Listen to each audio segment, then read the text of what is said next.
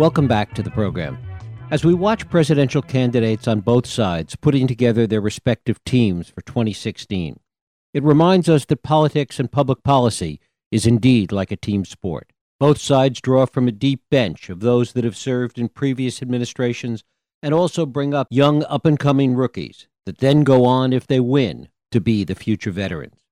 Just as it's true in campaigns and policy, it's equally true in the legal world. Both parties have their farm teams from which to draw legal policy ideas and judges. On the left, it's always been a kind of informal network of professors and legal scholars in our most elite universities and law schools. On the right, the Federalist Society has become both the back office and the bench for the conservative legal movement. We're going to talk about this today with my guest, Amanda Hollis Brusky. She's an assistant professor of politics at Pomona College in Claremont, where she teaches courses in constitutional law, legal institutions, and American politics. It is my pleasure to welcome Amanda Hollis Brusky to the program to talk about her new book, Ideas with Consequences, The Federalist Society and the Conservative Counter-Revolution. Amanda, thanks so much for joining us. Thanks for having me, Jeff. Great to have you here. When did the Federalist Society first come to be? Well, the Federalist Society was founded in 1982 by a small group of conservative and libertarian law students at Yale and the University of Chicago. And a number of the founding members of the Federalist Society had worked on the Reagan presidential campaign.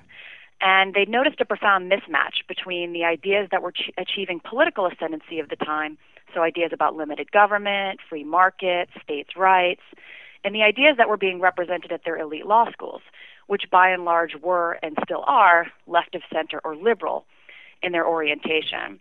So the Federalist Society was really founded to provide a counterweight, to provide a home for conservatives and libertarians who felt ostracized in their own law schools. To what extent was there unanimity of vision, unanimity of ideas among the people that became part of the Federalist Society? Because when we talk about conservatives, particularly today, conservatives and libertarians and various other strains within the conservative movement, there's not always absolute consistency, particularly as it might apply to legal issues. No, that's correct. And in fact, the founding generation of the Federalist Society had been heavily influenced by sort of the National Review movement and this idea of fusionism, right? The attempt to sort of fuse conservative and libertarian factions to bring them together under a big tent. And so the Federalist Society was probably one of the earliest attempts and one of the most successful attempts to do this within the law, to try to fuse conservative and libertarian beliefs and to try to bring them into the debate and into the dialogue. But sitting out there, in addition to mainstream conservative ideas and libertarianism, was this originalist idea which didn't always fit within that framework. Yeah, and so originalism and sort of the growth of originalism has been really fascinating to watch because in many ways originalism, which is the belief that the Constitution should be interpreted according to its original meaning, right? Its 1789 original meaning, it's a very malleable philosophy, right? Because it involves digging through history, digging through records, trying to tease out what the original public meaning was of very ambiguous phrases within the Constitution. For example, what does cruel and unusual punishment mean, right? What does equal protection mean? And so originalism really provided a way for conservatives and libertarians to shape the Constitution in a particular way, to really effectively use history in a way that would narrow the nation's commerce power, that would help deregulate various parts of industries, that would really usher in a pre-1937 understanding of constitutional power and limited government. As you talk about that, it goes back to this idea that you were interested in, really, that moved this project along for you, this idea of interpretive communities. Talk a little about that. Yeah, so I first got interested in this project because I was reading a lot about interpretive communities in the sense of literary theory. So Stanley Fish is a big proponent of this theory, and what he argues is, how do we understand why Jane Austen, right? We're reading a Jane Austen novel. How does the meaning mean one thing, and then the scholarly community all of a sudden decides that the same language in that text means a completely different thing? And so how do authoritative interpretation of texts change and evolve over time? And what he points out very astutely is that there is no objective meaning to the text. We create meaning, and that meaning is often politically created. And so when you get enough people in positions of power and authority who believe a certain interpretation of the text, then that interpretation becomes authoritative. And so I had been thinking about this as it relates to the Constitution. The Constitution is a text. The words of the Constitution haven't changed, and yet its meaning has evolved, and sometimes rather drastically, over the past 150 years. So how does that happen? Who are the actors who are responsible for evolving and changing constitutional meaning? And that sort of led me to discover and really start to investigate the Federalist Society. As we look at this idea of interpretive communities, particularly as it relates to legal issues, to constitutional issues, the things that you're looking at, how has that evolved conceptually in various periods where we've had divided government and where we've become more polarized? And certainly this is a cycle that has gone on in American history. Has there been any change in the concept of interpretive communities with respect to the legal communities in periods when we've been more or less divided? Well, I think in periods where we're very polarized, where you have a deeply or sharply divided government and also a deeply and sharply divided judiciary, the role of interpretive communities becomes a lot more important. Because in those periods where you have, let's say, a 5-justice majority on the Supreme Court that is conservative and 4 that are liberal, and that 5-justice majority really wants to move the law in a radically different direction, it feels that it has license to do so, then what they need to do is sort of draw from that outside community to help them reshape and rebuild the law. For example, in the book I talk about the Second Amendment as a classic example of this. The Second Amendment, which protects the right to keep and bear arms, was interpreted as a collective right for about 150 years. The Supreme Court and lower federal courts had consistently said, you can't take all the guns from all the people, but you can certainly limit, restrict, and regulate who gets guns, and you can remove them from some of the people. And when 5 justices on the Supreme Court decided that they wanted to radically revise that interpretation, they couldn't rely on their precedent. They couldn't look backwards, as courts often do, and say this decision is consistent with precedents X, Y, and Z. They had to look outside of the court for external authorities to help them rebuild the constitutional scaffolding for the Second Amendment. And this is the dynamic that I argue that really heightens the importance of these interpretive communities or epistemic communities or whatever jargon you want to use to talk about them. They become very important in times like this when the court wants to move the law in a radically new direction. And as you've written about, Citizens United arguably is the penultimate current example of this. Absolutely. Citizens United is another case that I talk about in the book, in which the Supreme Court really made extensive use of the Federalist Society network and their scholarship and what I call their intellectual capital, in order to persuade us that the First Amendment freedom of speech was intended in some extent to protect campaign donations, but also to protect corporations. Just as it's intended to protect individuals, the Supreme Court needed to persuade us of that. It was the first time they had really articulated that as a constitutional principle. And so in order to do that, they relied on this intellectual capital from various Federalist Society network members and scholars who had been trying to build up the intellectual scaffolding for that precise argument. And once there were 5 justices on the court who were ready to accept it, those theories and those sources and that capital was ready. It was there for them to help them rebuild that scaffolding. And that scaffolding, as you talk about it, is something that's been building or that they've been looking at building for a long time, even preceding Buckley v. Valeo. Yeah, and so, Buckley v. Valeo was a 1976 decision, and that really does predate the Federalist Society. And so, as I argue in the book, clearly there were, the bricks were laid for this path that led us to Citizens United prior to the Federalist Society's founding. But there had been a series of decisions by the Rehnquist Court that had, if you're a libertarian, that had really set that path back, that had taken the court in a different direction, that had been more permissible of federal regulation of campaign contributions and of corporate political speech. And so it was those decisions that then became the target for the Federal Society Network. And what they wanted to argue were these decisions were deviating from the Buckley path, right? The path that says money is speech. The path, 2 years later, there was a follow-up decision called First National Bank of Boston versus Bellotti, in which they extended those speech rights to corporations, but in a more limited way. And so what the Federal Society did was sort of take that Bellotti precedent and keep it alive and keep reminding the Supreme Court that, hey, this was the authoritative interpretation of this provision prior to these other decisions. You should really overturn those other decisions. And they lobbied consistently enough, and the Supreme Court listened. How do conservatives and libertarians square the circle when you look at the totality of this with the activism that's involved? And for so long, this is a group that railed against the court being too activist. Yeah, and then I talk about that in the book. So Chapter 3, where I talk about Citizens United, the title is Judicial Activism, Inc., right, Incorporated. Mm-hmm. And that was one of the newspaper headlines that came out the day after the Citizens United decision was handed down. And so within the Federal Society Network, I talk about there is, I would say, the converse of judicial activism is called judicial restraint. And there are really two sets of understandings of that within the Federal Society Network. And the first is what I call the J. Harvey Wilkinson model. This is sort of an old-school Reagan conservative who believed that judicial restraint means that you don't move the law too far, too fast, that you respect the decisions of elected majorities, and that you don't disrupt the constitutional landscape unless you absolutely have to. You work hard not to overturn precedent, right, decisions of previous courts.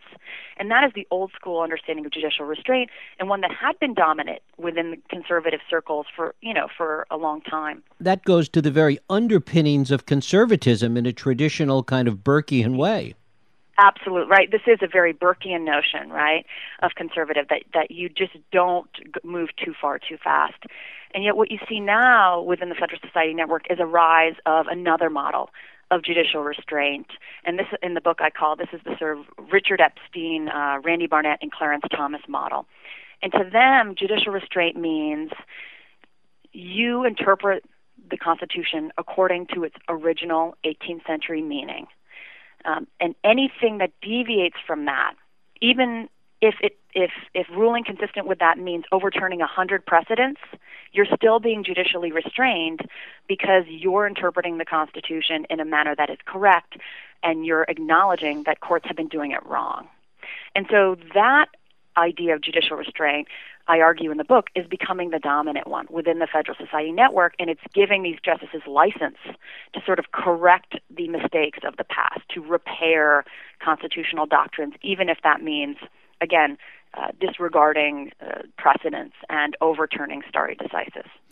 And in fact, we have 3 justices on the court that pretty much subscribe to exactly what you're talking about, that really buy into this Federalist Society idea. Absolutely. And actually, if you look at 4 of the justices have been deeply involved with the Federal Society Network. Antonin Scalia was one of the early founders, advisors to the Federal Society when it was a student group at the University of Chicago when he was a professor. Clarence Thomas has been described by many within the network as the closest thing to a pure Federal Society model on the court.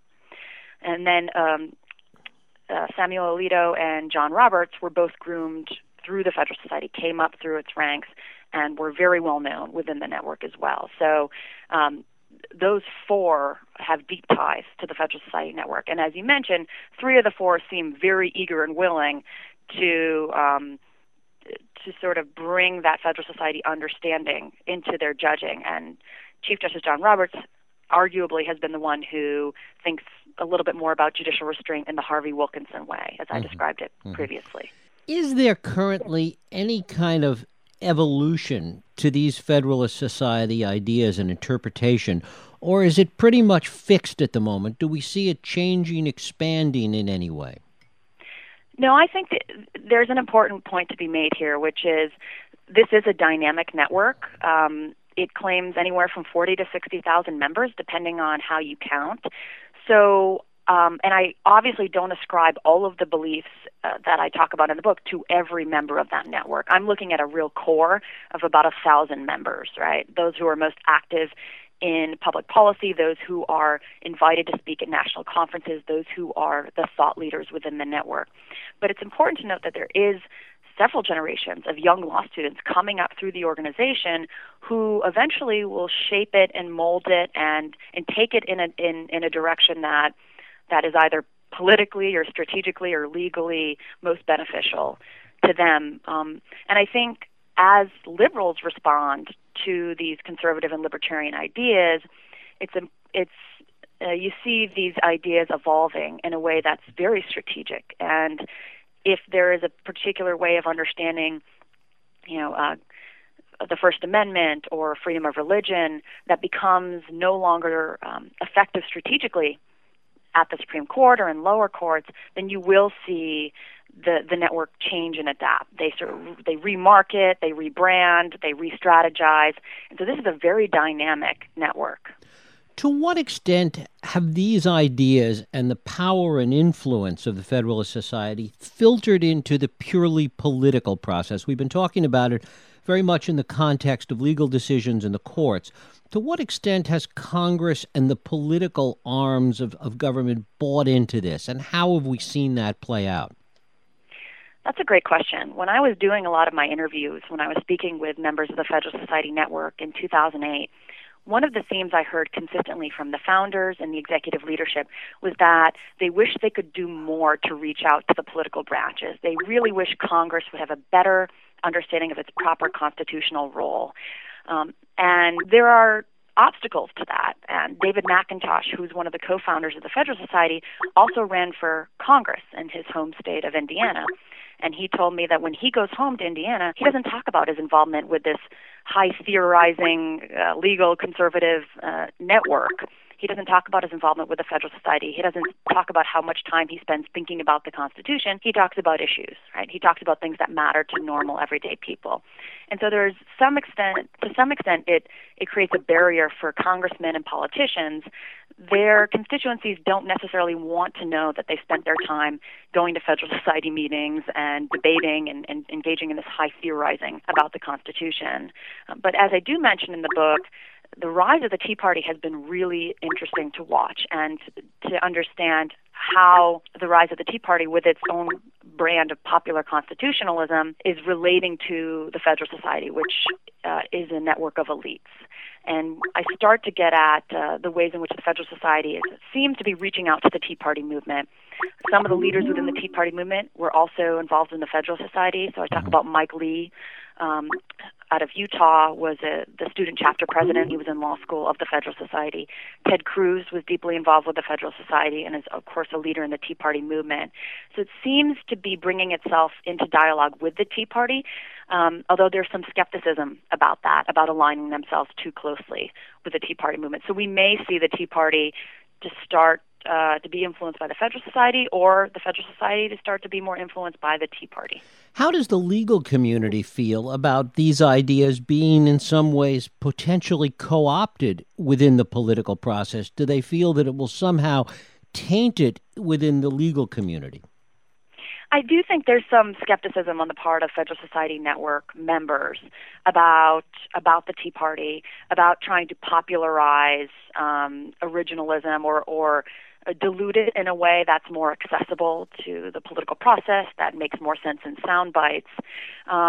There's certainly the founders of the Federalist Society are very thoughtful and very insightful about how they developed this constitutional philosophy, who were their intellectual inspirations, and they're very committed to the reasoning that goes into their constitutional and legal ideas, and the idea that these would then be translated into sound bites almost might give pause to some within the Federalist Society Network, and might make them a little bit more hesitant to align themselves with more popular political movements. It seems that they've gone out of their way at times to avoid being seen as just a lobbying group per se. Yeah, and I think that's important. The Federalist Society as an organization doesn't lobby. It doesn't submit amicus briefs to the court. It doesn't bring cases to the court like a public interest law firm. But it's a self-professed society of ideas, and its focus has been on educating, training, and socializing its members, right? Shaping its members in a particular way, and then encouraging those members to go on and shape policy and shape judicial decisions and shape the media and shape the dialogue. And so the Federalist Society is one step removed from the way it exerts its influence. It's not how we traditionally think of an interest group or a lobbying group, but it's been extremely important because it has shaped generations of conservative and libertarian lawyers in a particular way, and then created avenues for them to access power within the judicial branch, within the executive branch, and even within policymaking. So it's grooming them, it's socializing them, and then it really is creating a lot of avenues for them to go out and access power. Talk a little bit about what's been happening in the liberal community in trying to replicate this and trying to copy this through the American Constitution Society. Yeah, it's been fascinating to watch because the Federalist Society modeled itself on what Stephen Tellis in his book calls the liberal legal network. And this was the more informal network of lawyers and judges and academics that had for so long really shaped the policy debate and shaped legal and judicial decisions. But as I write about in the book, the Federalist Society, though it modeled itself on that liberal legal network, is in many ways superior to its prototype. By institutionalizing and more formalizing these networks, it's been strategically more effective, arguably, than its prototype. And so what's happened is that the American Constitution Society comes along in 2001 because the left thinks that those old informal networks are no longer functioning as an adequate counterweight to the more formalized networks of the Federal Society. So the American Constitution Society models itself on the Federal Society. It is identical in its institutional machinery, the same structure as the Federal Society, the same goals, though with a progressive agenda as the Federal Society. And so one of the things that I look at in the book is whether or not the American Constitution Society, just by replicating the machinery of the Federal Society, is going to be in a position to have the same kind of impact on the left that the Federal Society has on the right.